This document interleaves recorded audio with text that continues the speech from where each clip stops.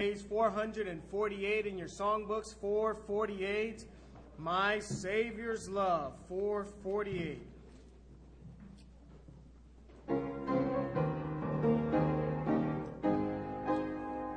I stand amazed in the presence of Jesus the Nazarene and wonder how he could love me, a sinner condemned unclean. How marvelous, how wonderful, and my song shall ever be. How marvelous, how wonderful is my Savior's love for me. For me it was in the garden, he prayed, not my will but thine. He had no tears for his own grace, but sweat drops of blood for mine. How marvelous, how wonderful, and my song shall ever be. How marvelous, how wonderful is my Savior's love for me. He took my sins and my sorrows, he made them his very own. He bore the burden to Calvary and suffered and died alone. Come on, let's hear you. How marvelous, how wonderful, and my song shall ever be.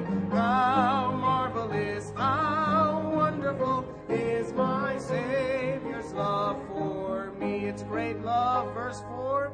When the ransomed in glory, his face I at last shall see.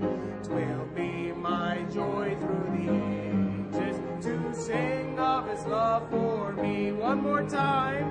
How marvelous, how wonderful, and my song shall ever be. How marvelous, how wonderful is my Savior's love for me. Amen. Now let's turn to page 186. 186, and can it be?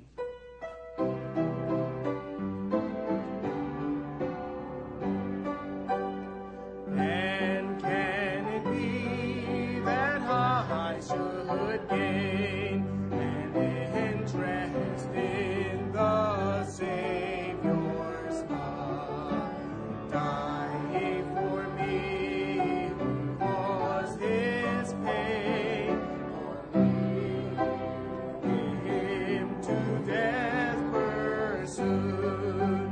Amazing love, how can it be? How my God should die for me. Amazing love, how can it be that thou, my God, shouldst die for me? Verse 3, he left his Father's throne above, so free, so infinite his grace, emptied himself of all but love, and left for Adam's helpless race. 'Tis mercy all immense and free,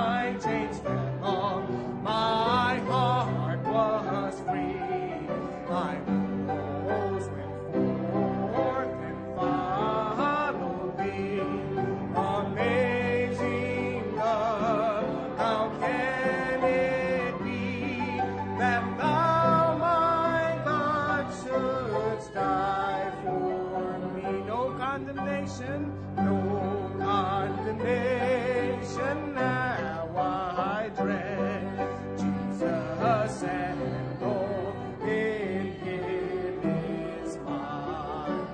Alive in Him my living head, and clothed in righteousness divine. Bold I approach the eternal throne, and claim the crown, Christ my own. Let's go. Amazing love, how can it be that thou, my God, shouldst die for me? Amen. Let's pray. Dear Heavenly Father, we thank you once again. And Lord, we understand, and we ask that you would help us to really and truly comprehend the great privilege we have of assembling together in your name in freedom. Lord, we pray that we would not waste this time this morning. The hymns that are sung, they would be sung to your honor and glory. Lord, the preaching, I pray that I would be able to get out of the way and your word would come through. Lord, we pray that the hearts of each one here would be open to hear. And Lord, that together we would work this morning for the audience, which is your divine presence. We want to worship you. We want to lift you up. We ask you to do your work in each heart and life. In Jesus' name we pray.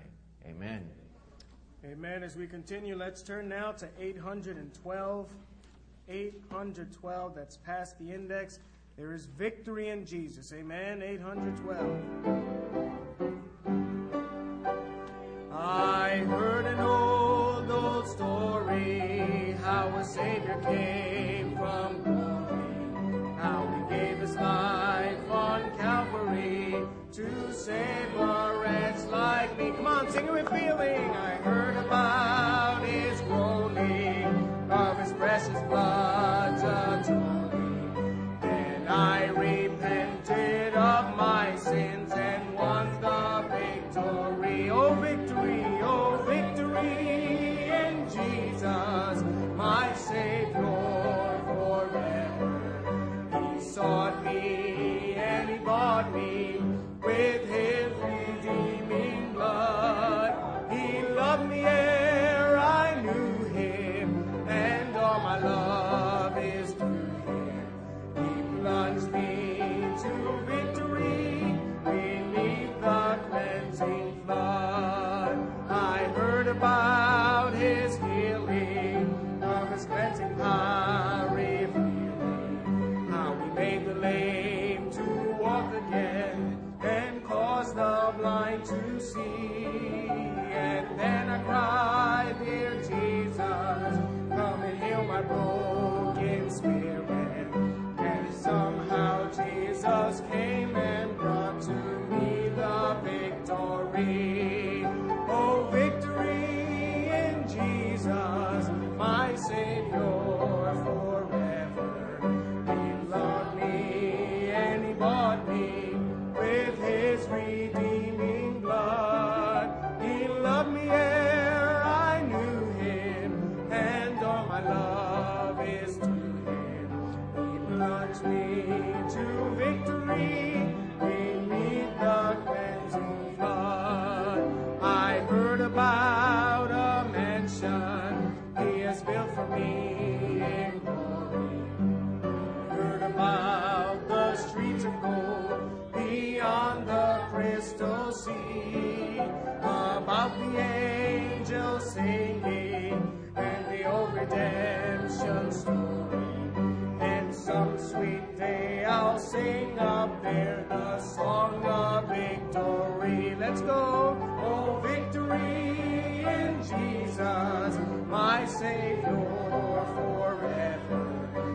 He sought me and He bought me with His redeeming blood. He loved me ere I knew Him, and all my love is to Him. He plunged me victory beneath the cleansing flood. Amen. And let's do one more song, 341. 341, Saved, Saved.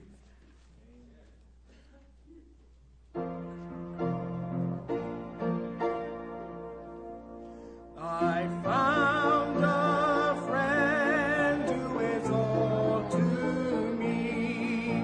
His love is ever true. I love to tell how he lifted me and what his grace can do for you.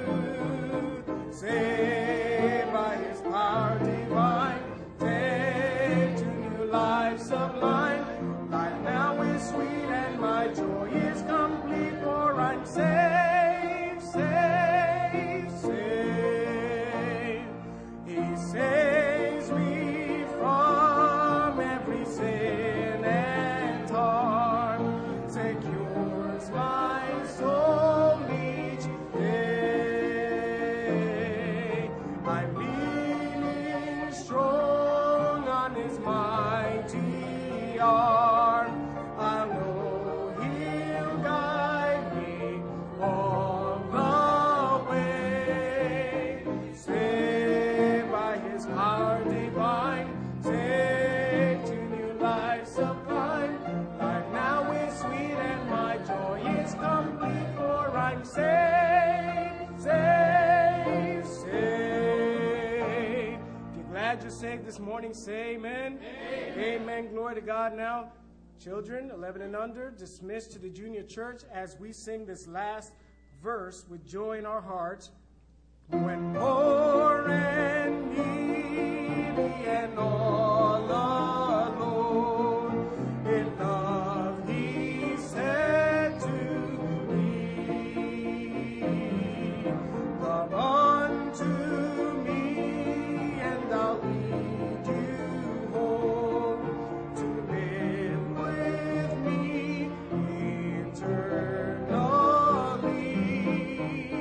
Saved by his power divine, saved to new life sublime. Life now is sweet and my joy is complete, for I'm saved, saved, saved. Amen. You may be seated. Let's take our Bibles and turn to Mark chapter 3, where we'll begin this morning, and we'll get there in just a few moments. And this morning we're just going to continue. Lord willing, next Sunday morning will be the last in this series of just serving God and looking at the lives of people who have served the Lord. And then will be Palm Sunday and Easter Sunday, and we'll be, of course, trying to discuss the events. And people always say, now, which Palm Sunday is the right one? And which Easter is the right one? Because we live in an Orthodox community, and so is it the Eastern calendar or the Western calendar? And we've got a real simple solution to that problem, amen? You see, if you really believe the Bible, every Sunday's Easter Sunday, amen? Every Sunday, every service, we celebrate the resurrection of our Lord and Savior, Jesus Christ.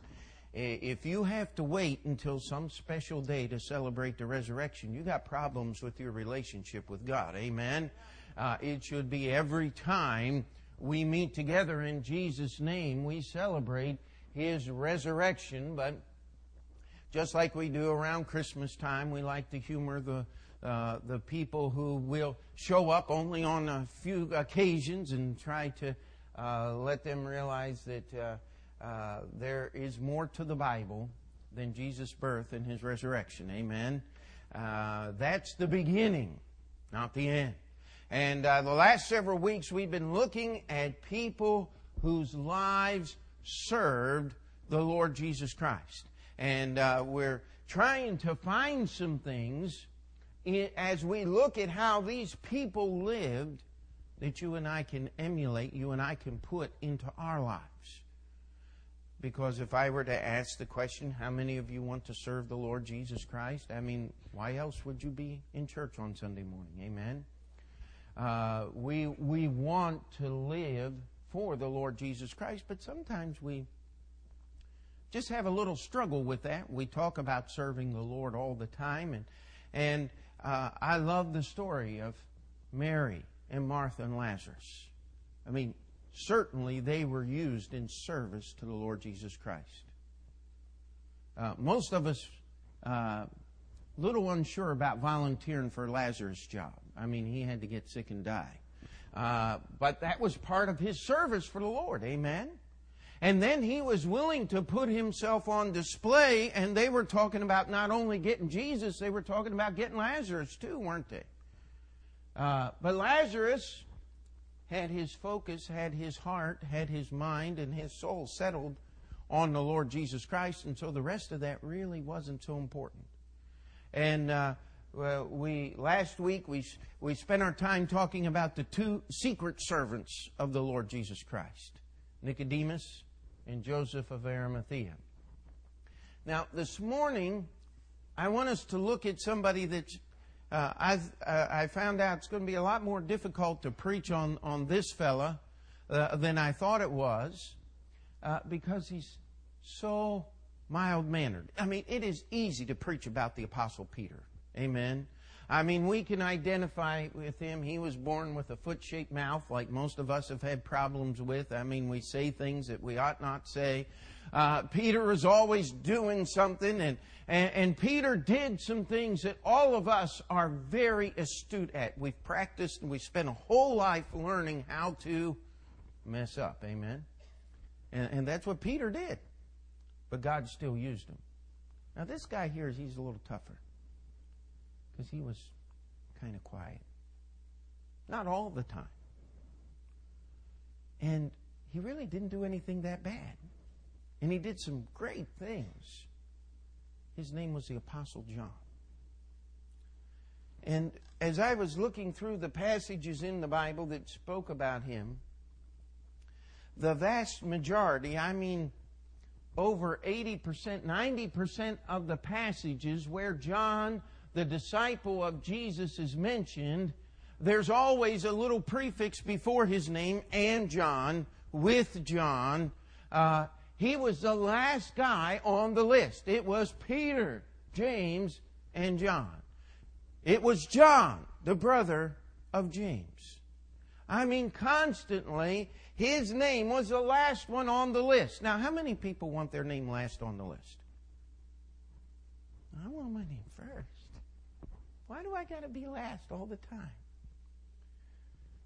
Our brother mentioned Brother Wojnarowski this morning, and you just have to meet Brother Marion to know him. He's a wonderful man, but he calls himself a Polak for Christ, and he's not afraid of his last name, and he uses that quite a bit to get people's attention. And I'll tell you, if you had a name like Wojnarowski, you would use it too. Amen. And but Brother Marion is a lover of the Lord, but one of the things I've heard Brother Marion complain about was with a name like Wojnarowski. I mean, it's long, it's hard to pronounce, and it starts with a W. It's always at the end of the list. And that's where John was. Whenever they list John, his name comes usually at the end of the list. You know, that tells me he's a pretty quiet guy. He wasn't running around trying to make a name for himself. Remember what Peter did when Jesus washed the disciples' feet? You're not washing my feet, Lord. Well, if I don't wash your feet, Jesus said, then you have no part in me. Well, then give me a bath. Jesus said, you don't need a bath, Peter. You just need your feet washed. John had sat there quietly. He was the first one to get his feet washed, didn't say a thing about it. He's one of those quiet guys. He wasn't quite as quiet as we're making him out, because where we're going to start looking at John here in chapter 3, Jesus is going to give him a title. And we're going to start reading here in verse 17 of Mark chapter 3. Jesus is naming the apostles here, and it says, we read verse 16. It says, "And Simon, he surnamed Peter, and James the son of Zebedee," now here we have it, "and John and James the son of Zebedee, and John the brother of James." Now, I mean, how would you have to like to be introduced after they've already named your brother, that they've got to name you and then your brother again after you so they know who you are? I mean, that's a pretty rough way to go in life. And that was John. And it says, "And he surnamed them Boanerges," however you pronounce that word, that's pretty close, "which is the sons of thunder." And I tried to look it up in the commentary, and they were talking about this isn't a Greek word and it's not a Hebrew word. Guess what? It was a nickname, amen? And don't look it up in languages trying to figure out what it means, because it tells you right there, the sons of thunder. So maybe he wasn't quite as quiet as we're making him out to be, or maybe his brother James did all the speaking and John just stood there and shook his head up and down. We don't know, but he and his brother were nicknamed the sons of thunder. I mean, whenever they walked into the room, things started changing. They were may not have been quite as bold and braggadocious and all of these things as Peter, but we'll find out that John loved the Lord Jesus Christ. In fact, when he wrote the epistle of John, he referred to himself as the disciple whom Jesus loved. He was really the closest one to the Lord Jesus. And somebody says, well, that's because he was the youngest. He was kind of like the baby of the family. And do you call the baby of the family the sons of thunder? Huh? That doesn't quite fit, does it? We'll find out one of the reasons why John was so close to Jesus. In fact, let's just turn over to Mark chapter 9. We're going to spend some time. Mark seems to have a little bit of insight into his character here. In verse 38, John is speaking to Jesus here. And John answered him, saying, "Master, we saw one casting out devils in thy name, and he followed not us, and we forbade him because he followed not us." Now, John was interested in one thing. He was interested in the exaltation of Jesus Christ. And he wanted things to be done right. He said, now listen, if you're going to go around using Jesus' name, at least you ought to follow the Lord Jesus Christ. Amen? He said, you ought to be a part of who we are. Now, Jesus gave him a pretty strange answer. Look at verse 39. But Jesus said, "Forbid him not. For there is no man which shall do a miracle in my name that can lightly speak evil of me. For he that is not against us is on our part. For whosoever shall give you a cup of water to drink in my name, because ye belong to Christ, verily I say unto you, he shall not lose his reward." Now, Jesus' answer was a little strange. He said, if they're going to do something in my name, truly do something in my name, let them alone. The problem we have today is we have a lot of people running around, but they don't have the same Jesus. Their Jesus is different.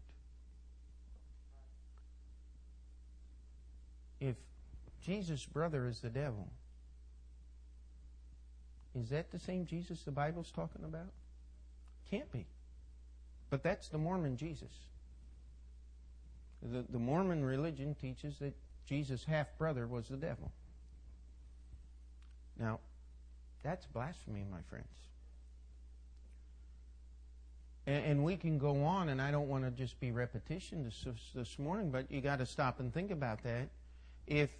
If your Jesus is so mean, and He hates sin so much that He just wants to sit there and burn every human being up to crispy critters, and only the pleading of His mother will stop His wrath from destroying all humanity, is that the Jesus of the Bible? No, it's a different Jesus. Because the Jesus of the Bible had so much compassion, He went to the cross. Amen? He does not need anyone or anything. It is He that intercedes for us. He does not need someone to intercede to Him for us. Amen? You've got to understand the characteristics. You see, the devil's up to the same old tricks. He is the great imitator. So don't confuse what's going on here with what's going on today. Two different things. There are people, I praise God, you don't have to be a member of a Baptist church to preach the truth about Jesus Christ. Amen? Somebody said, now Pastor, you only think Baptists are going to heaven. I have never ever said that. And never will say that. You have to believe what the Bible says. Period. Now, if you believe everything the Bible says, you'll be a Baptist. You don't have a choice. Amen? Because that's what Baptist doctrine historically is. It's just Bible doctrine. I wasn't raised a Baptist. I became one. Because I found out that I'm not going to ask Jesus to join my church. I'm going to join His. Amen? And that's why we're here today. And John was very zealous for the Lord, as well as we should be. Amen? That's one of the reasons Jesus called him the sons of thunder. Because he was out there making sure things were done right and honest. And that's a good thing. But got a little carried away. If we'll just skip down to verse 54 of Luke chapter 9. Luke chapter 9, verse 54.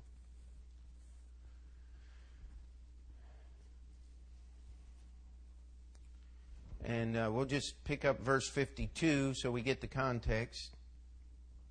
And sent messengers before his face as they went, and entered into a village of the Samaritans to make ready for him. And they did not receive him, because his face was as though he would go to Jerusalem. And when his disciples, James and John, saw this, they said, Lord, wilt thou that we command fire to come down from heaven and consume them, even as Elias did? Maybe Jesus wasn't too far off when he called them the sons of thunder. What do you think?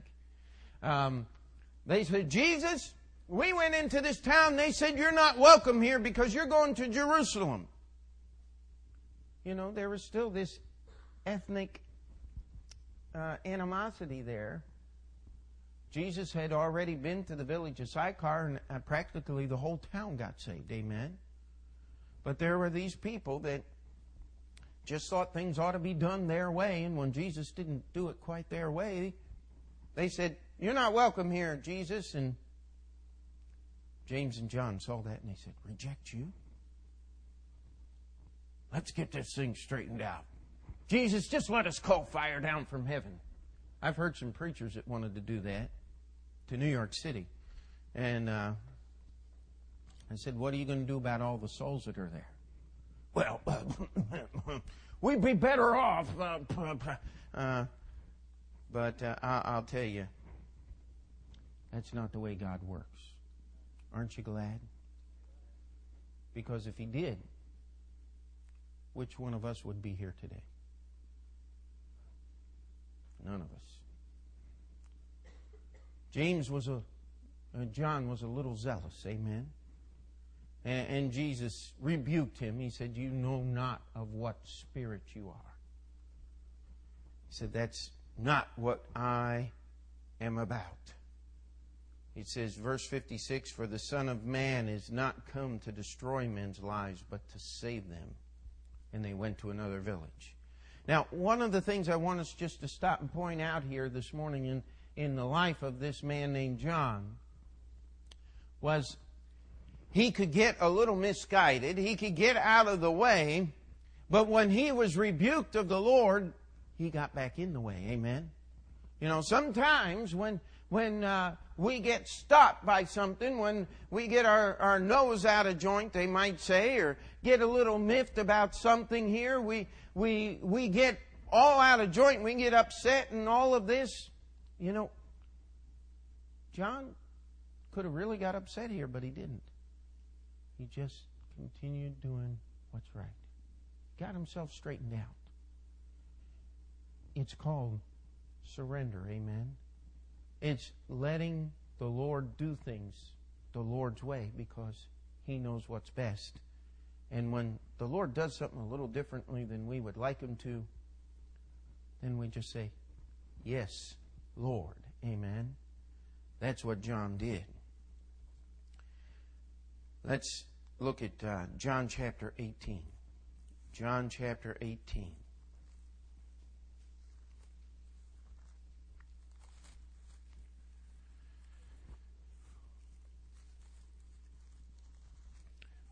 One of the things I want us to realize about this man named John was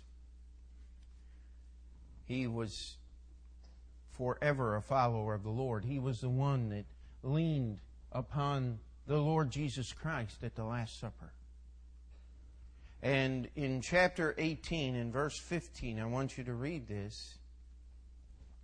It says, and Simon Peter followed Jesus, and so did another disciple.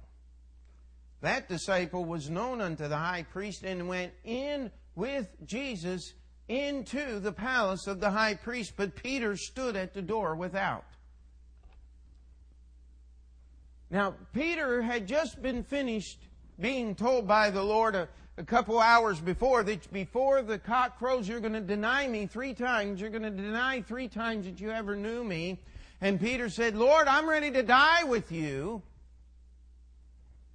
And when it came time, Peter followed afar off. And John saw Peter going. And John followed with Peter. But when they got to the door of the palace of the high priest, Peter said, better not go in there. And John went in. Now I want you to think about that. John went into the palace of the high priest and was a witness to all of the things that happened to Jesus in the palace of the high priest. There was hours of testimony where the high priest and his cohorts had hired people to come in and lie about Jesus, and they couldn't get any agreement in their witnesses, and Jesus stood there silent. He was there when Jesus finally looked at him, looked at the crowd and said, they said, are you the Christ? And he said, I am. And they said, now we've got something. He blasphemed. He said he's God. And they began to beat him and spit on him and blindfold him and all of that mocking. John was there. John saw these things. He stayed with Jesus. And the next day at the cross, when Jesus was suspended there between heaven and earth, He spoke to only one of His disciples, didn't He? He spoke to John. Let's look at John chapter 19.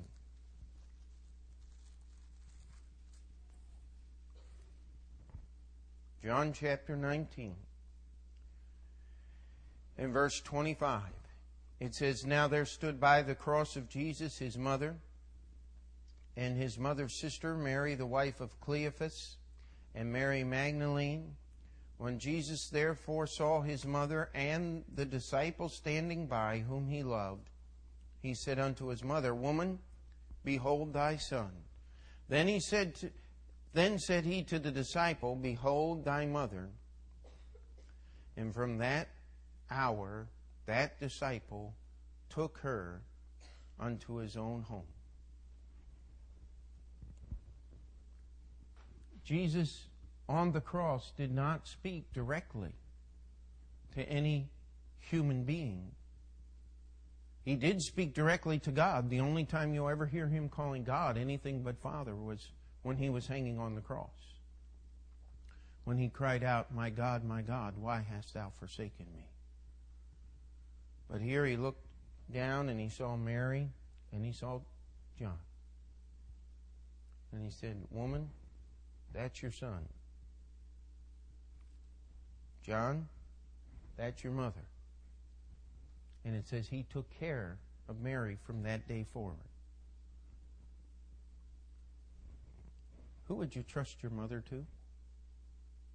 Have to be somebody pretty special, wouldn't it? It was John. And one of the reasons it was John was simply because he was there. You know, one of the most difficult things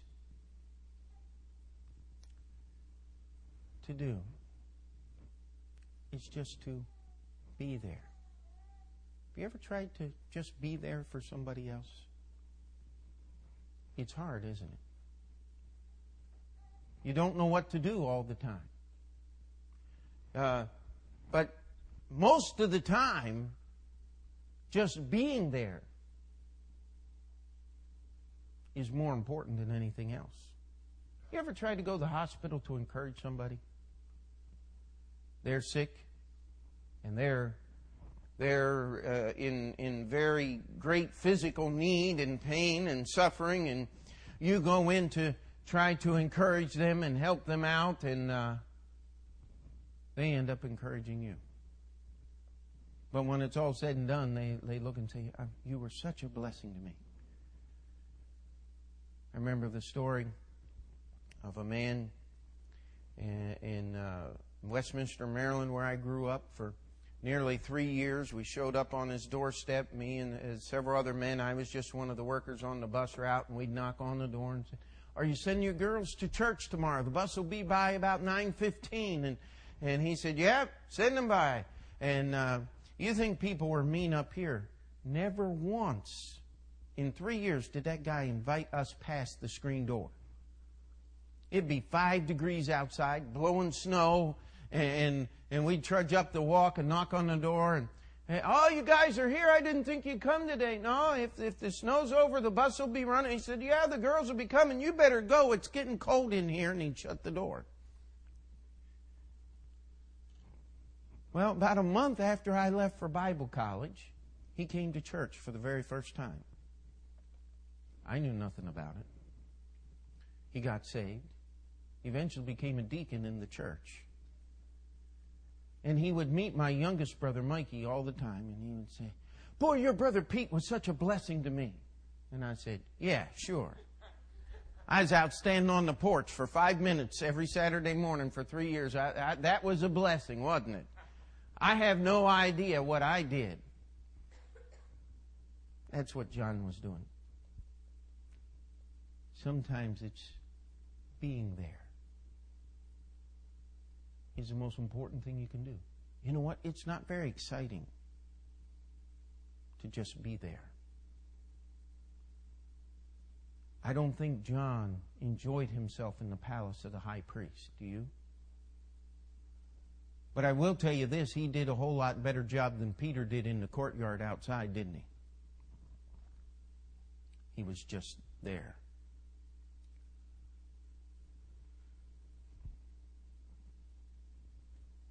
It was interesting. Just go back 2 more chapters to the last chapter. This is after the resurrection. Jesus has given Peter a chance to make things right and confess his love for Jesus one time for each time that he denied that he knew the Lord Jesus. And then he told Peter, he said, Peter, you're going to make it. You're going to finish your course. You're going to give your life for me. What's Peter do? Verse 20. Then Peter, turning about, seeth the disciple whom Jesus loved following. Now here's John, just walking behind him as Jesus is explaining to Peter that giving him literally a promise. I mean, it's not a very pleasant promise. He says, but when you get old, you're going to give your life for me. He said, Peter, you're going to finish your course. You're going to finish it right. You're going to die for the right reasons. You're going to die for me. I don't know about you, but that would be encouraging to me. Amen. To know that I'm going to finish my course. But Peter, he wasn't too awful encouraged by that. He looks around and he says, well, there's John. What's he going to do?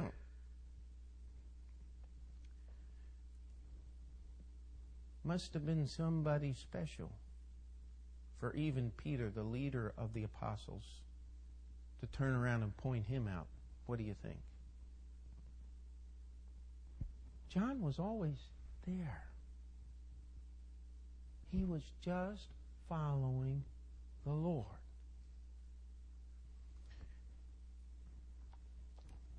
And as we stop and think about this thing of serving God, I praise the Lord for this missionary family going to Venezuela.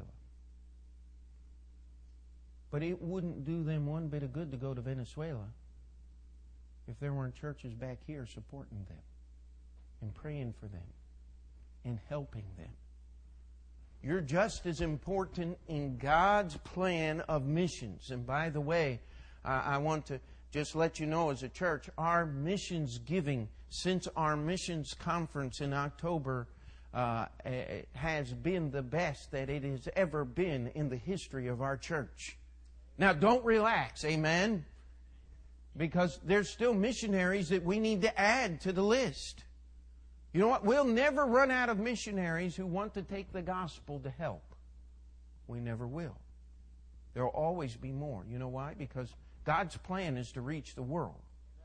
And if you take a look around you, we're not getting the job done. And the only way to do it is start churches. That's God's plan. Amen? And so we look at John, and he was there. In fact, Peter's turning around and saying, okay, Jesus, you've told me all these horrible things I'm going to do. What's with John? Now, I want us to read John's answer here. Jesus saith unto him, verse 22, if I will that he tarry till I come, what is that to thee? Follow thou me. He said, Peter, stop worrying about John. Then went this saying abroad among the brethren, that disciple should not die. Do you know that there are still crazy people who believe that John, the disciple, is living in a cave somewhere in the land of Turkey waiting for Jesus to come back? And when Jesus comes back, he's going to step out of the cave after having been there for nearly 2,000 years? You say, you're kidding me. No, we actually had one in the old building come into the services and interrupt the service. And no, he's still alive. And I'm not sure what he was smoking, but I know that he had done quite a bit of that stuff before he came into the service. He was probably the only guy that we've ever had to ask leave our service in the middle of the service because he was just so far. He was under the influence, shall we say that, of something. And it wasn't the Holy Spirit. I promise you that. He got it out of a bottle or a tube or he got it somewhere, but it wasn't godly at all. And anybody's welcome to come in and be a part of the services, but you got to be a part, amen? And he wanted to argue with me, saying John was still alive. Look what John says. Yet Jesus did not say unto him, he shall not die, but if I will that he tarry till I come, what is that to thee? And this is the disciple which testifieth of these things, and wrote these things. And we know that his testimony is true. And there are also many other things which Jesus did, the which, if they should be written every one, I suppose that even the world itself could not contain the books that should be written. Amen. You know what John did? He said, "Excuse me, people. I know Peter made me the center of attention in this conversation. But I want you to know something. I'm not the center of attention. I'm not the important part of the conversation. Jesus is. It's not about John. It's about Jesus." That one little statement will save you a lifetime of trouble. If we ever get past, it's not about Pete. It's not about anybody. It's not about John.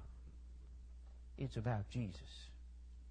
He said, what does it matter what Jesus said? Whether I'm going to live forever or whether I'm not going to. I'm going to live in heaven with Him. John knew that. That's what the Bible said. He said Jesus didn't say that. You got to remember what Jesus really said. He said, "Peter, stop worrying about John. Follow me." And John said, "Listen, I'm the guy writing these things, and I'm telling you these things are true, and you'd better follow these things, and I've only told you a little bit of these things, because there's no way I could tell you everything about Jesus." Now that's the life of a man we ought to follow, amen?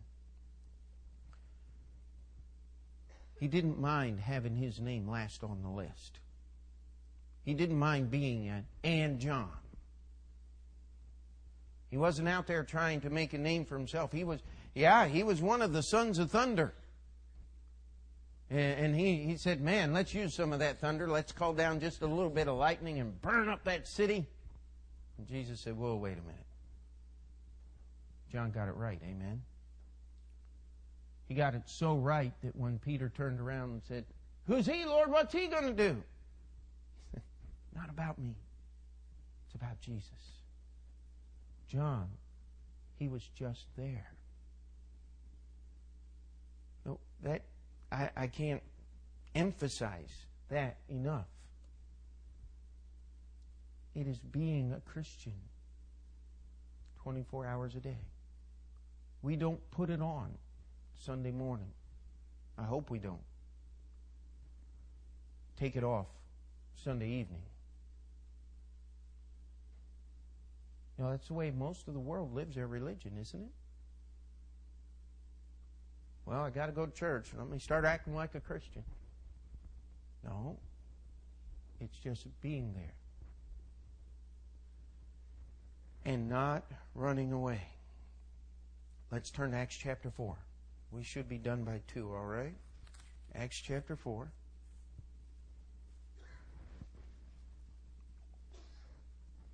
Verse 19. We're going to find another "and John" here. But praise God, and John was there. In verse 19 it says, "But Peter and John answered and said unto them, Whether it be right in the sight of God to hearken unto you more than unto God, judge me, for we cannot but speak the things which we had seen and heard." This was the first time they were called in for an examination before the very men that were physically responsible. We know Jesus willingly sacrificed Himself. They were physically responsible for carrying that out. And it was Peter and John. And they said, "Listen, you make the judgment. Should we obey you or should we obey God?" You know what they were telling them? They're saying, if we're going to obey God, we got to disobey you. And if we're going to obey you, we must disobey God. He was talking to the chief priests and Pharisees. Pretty harsh statement, wasn't it? Absolutely true. Being a son of thunder comes in quite well when you're called into account for being a servant of the Lord Jesus Christ. Amen? Nothing wrong with being a son of thunder as long as that thunder's heading in the right direction. Amen? It's pointing these men toward Jesus Christ. In Acts chapter 8, when Philip went down to Samaria and the Samaritans began to get saved in great numbers, who did the church at Jerusalem send to check it out? They sent Peter and John. He was still there. Amen? Wouldn't it be wonderful just to be and John? Wouldn't that be a wonderful thing to do? Not have your name first, not have you out in front, just be there. Be used of God. That's what John was doing. In Acts chapter 12, things changed just a little bit.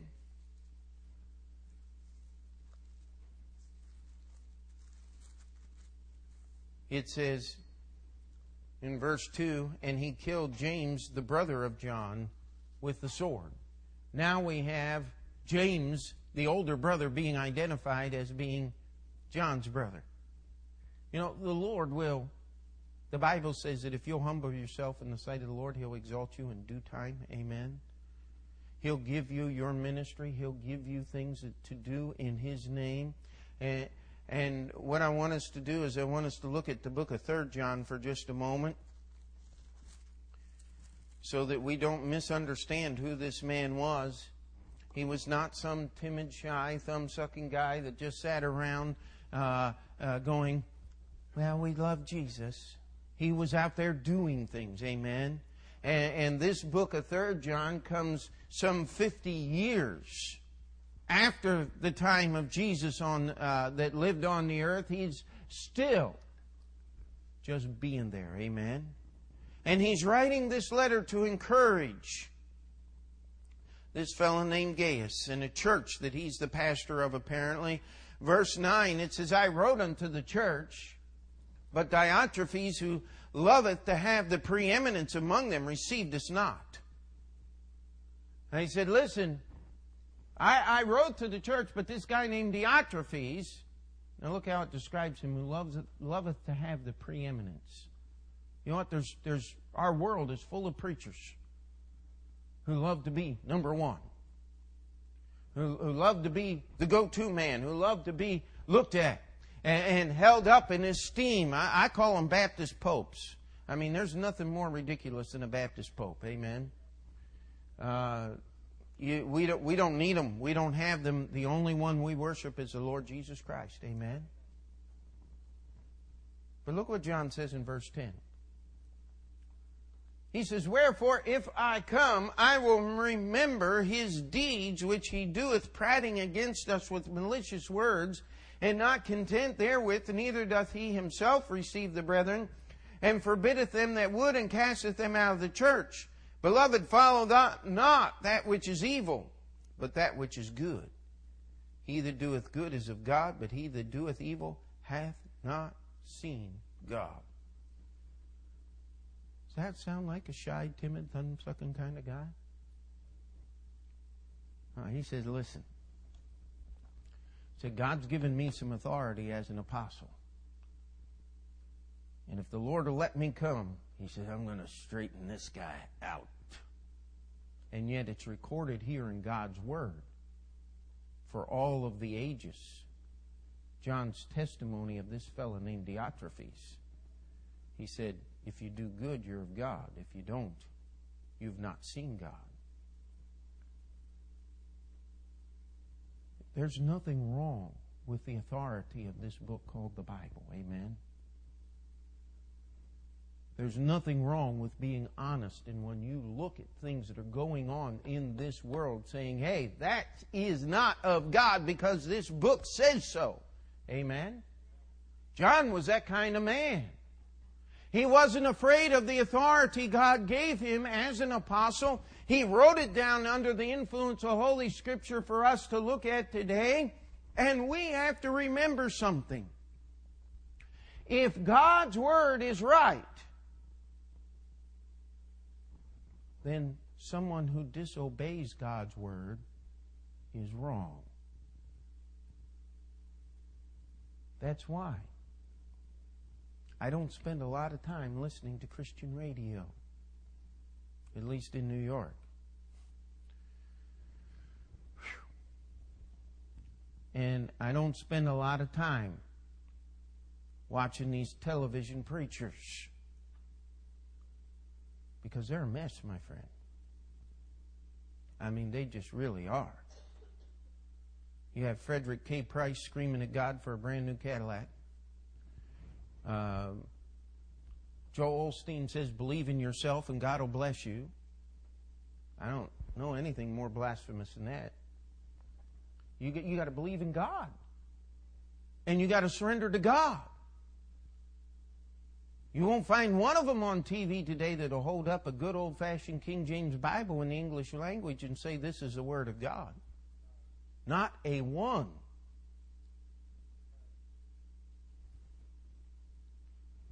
It's ridiculous what goes on out there.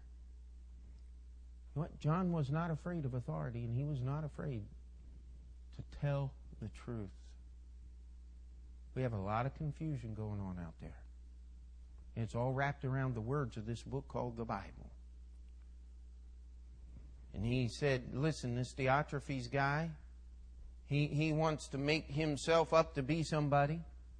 Remember what happened to Jimmy Swaggart? He got in trouble for sinning against God and against humanity and being a very immoral man. And his religious organization that he's a part of said, you need to set out of the ministry 6 months. And he said, okay. And after 6 weeks, he said, listen, my ministry's dying without me. I have to be back in front of that TV camera or my ministry's going to die. You know something? I'm glad to tell you that Open Door Bible Baptist Church isn't dependent on Pete Montoro. Amen? If I were to die, hey, guess what? We get another pastor and we keep going. Amen? Because this isn't my church, it's Jesus' church. We do not have human beings that we lift up and hold. And if you're here today and you want to follow me, boy, I'm telling you, you're heading the wrong direction. You need to follow the Lord Jesus Christ. Amen? And hopefully as you follow the Lord Jesus Christ, I'll be out ahead of you just a little bit because we're serving the Lord together. Amen? I mean, that's the way it's supposed to be. But I'm not important. You're not important. Jesus is. And that's what we have in the life of John right here.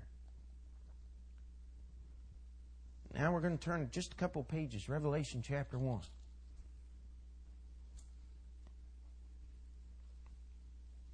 I love this verse. If you haven't memorized it, you need to. You need to memorize the importance of this verse. This was 60-some years. Nearly 70 years after Jesus walked the face of this earth and John followed him. Imagine doing something for 70 years. John had been there. Amen. As far as we know, all the other disciples were dead at this time, some of them for many years. The Apostle Paul had been dead for nearly 30 years at this time.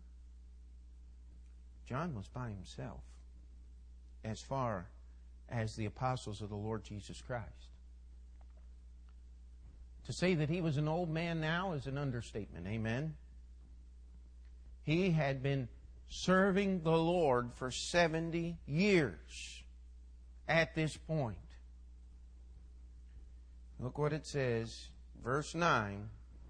I, John, who also am your brother and companion in tribulation and in the kingdom and patience of Jesus Christ, was in the isle that is called Patmos for the word of God and for the testimony of Jesus Christ. Now, that's a testimony, amen? He said, I was on this island. I've just seen pictures of it. It's just a rock that sits in the Aegean Sea, just a little bit off the coast there of somewhere between Turkey and Greece where they all meet and all that kind of stuff. And there's this island, and he was exiled to it. Now this is the verse I want you to get. Verse 10. I was in the Spirit, capital S, on the Lord's day. He said, I was in the Spirit, the Holy Spirit of God, on the Lord's day. Was there a church on the island of Patmos? Absolutely not. As far as we know, John was the only guy there. Someone said that if he was to eat, they had to actually row out to the island and leave food on this little rock so he would have something to eat. I don't know if that's true or not, but this guy's got to be close to 100 years old. And he introduces himself as the companion in tribulation and patience. Now, how many of you be in the Spirit on the Lord's day? I mean, stop and think about this. Someone said that they tried to boil this guy in oil. I don't know if that was true or not. But they couldn't do it. He just kind of sat there and smiled at him, so they pulled him out of the pot and threw him on the island of Patmos. I'm not sure of all those stories. Some of them are true and some of them are... But I will tell you this, he'd suffered a lot for the cause of the Lord Jesus Christ. He had watched every one of his friends die for the sake of the Lord Jesus Christ. And now he was all by himself on this island. And where was he? The same place he had always been. He was just there with the Lord Jesus Christ. Amen?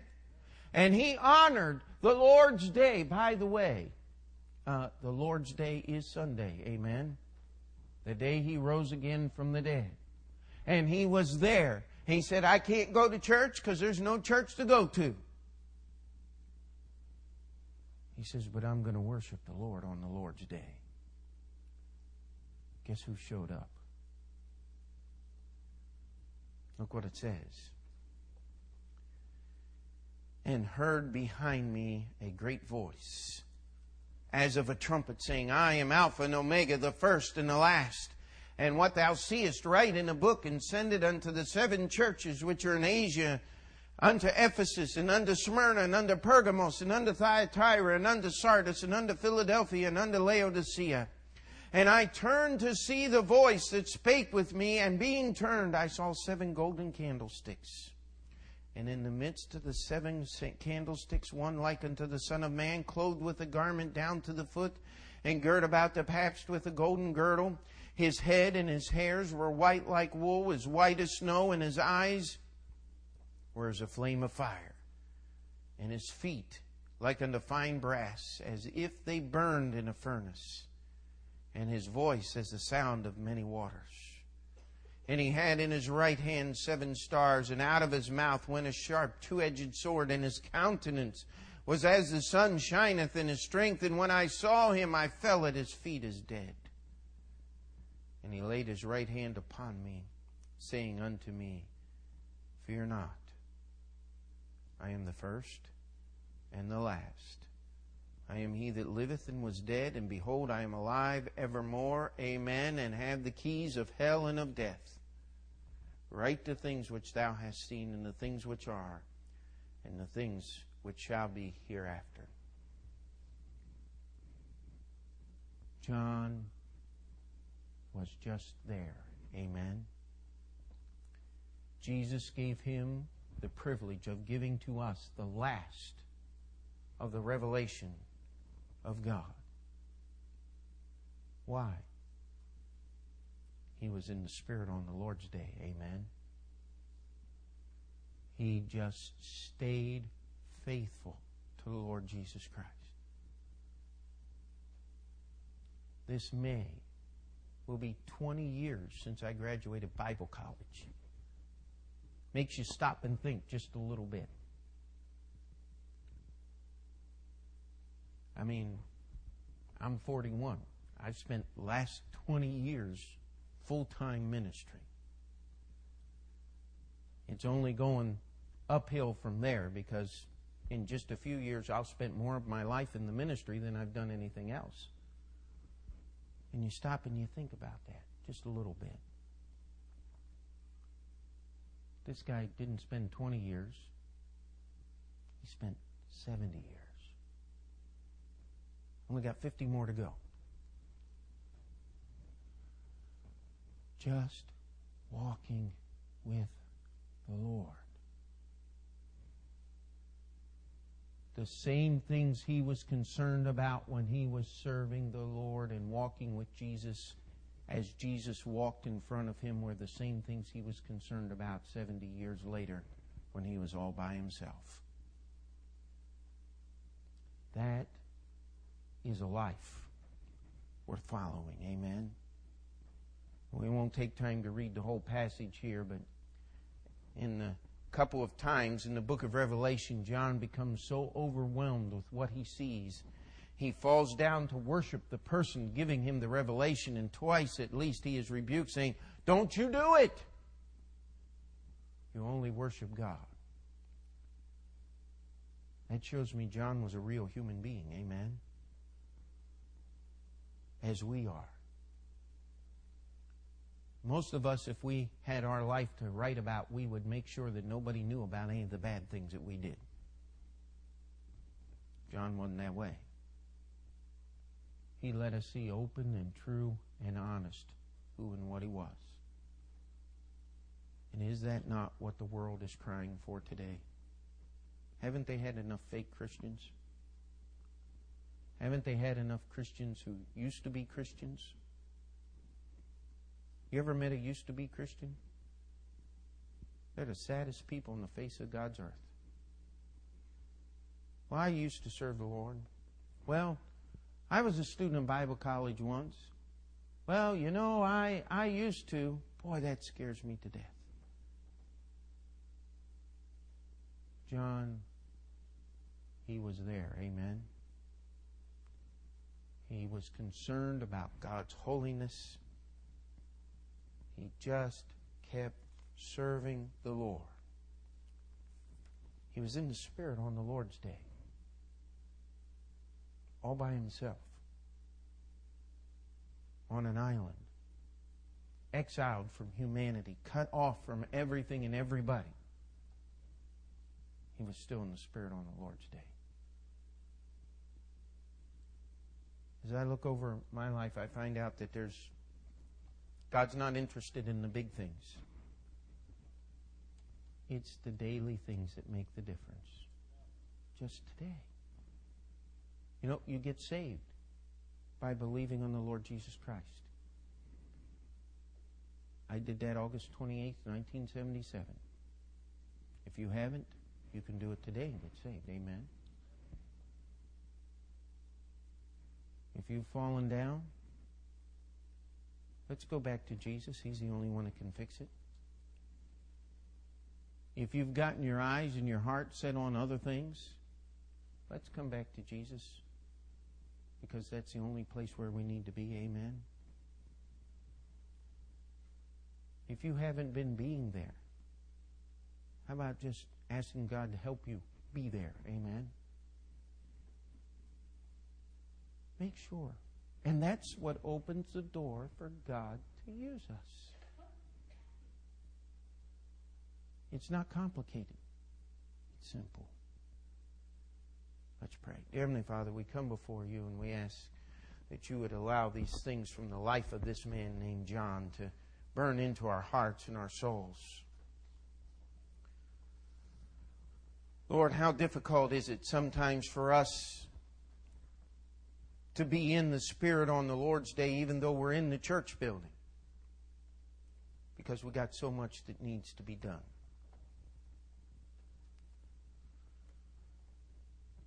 Yet we see this man John, who was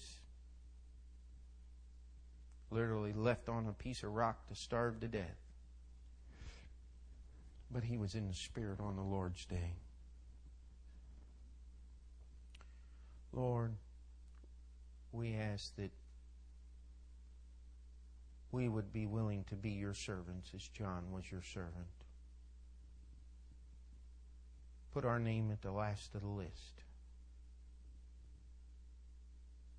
To just be there when no one else wants to be there. To care about the things that you care about in the way that you care about them. To have enough backbone to stand up and call sin, sin. And to just be in the Spirit.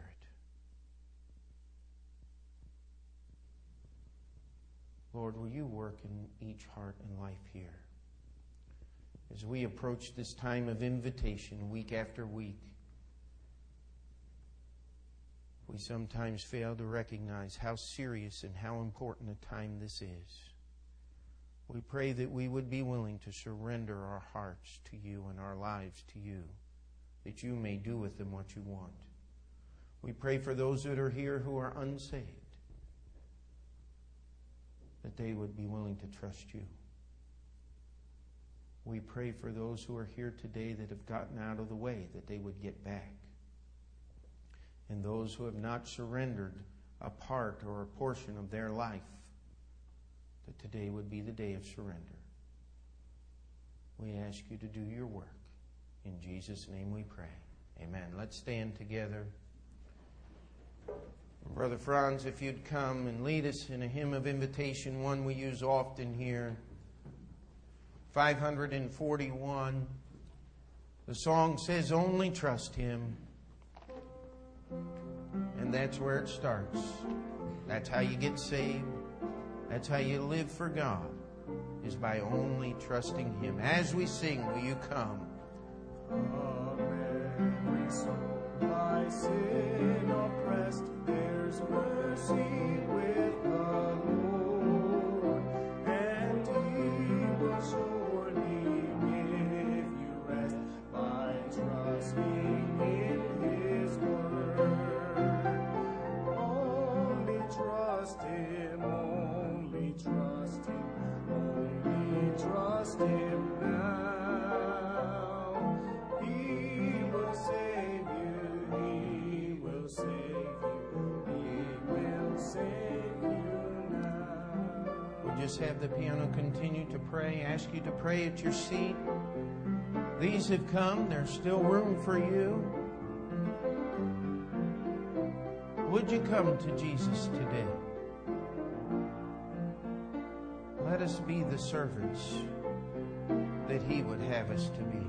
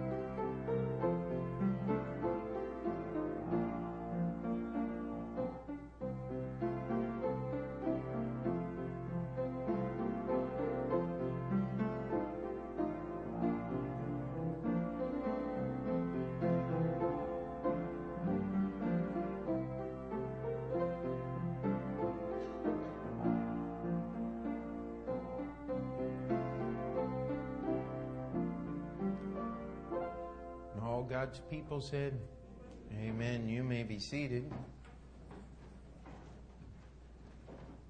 And of course, we must end the time of public invitation. The time of private invitation is never over. Just want to encourage you, men. We're going to be changing the format of some of our special meetings during the month just a little bit. And we're going to be having a men's fellowship once a month. We're going to try to do that. The first one is going to be this coming Friday night about 8 o'clock. And if you are free, we would encourage you to come. The only qualification is you're a man, all right? So we want you to be there, and we'll be having some fun, be having some food.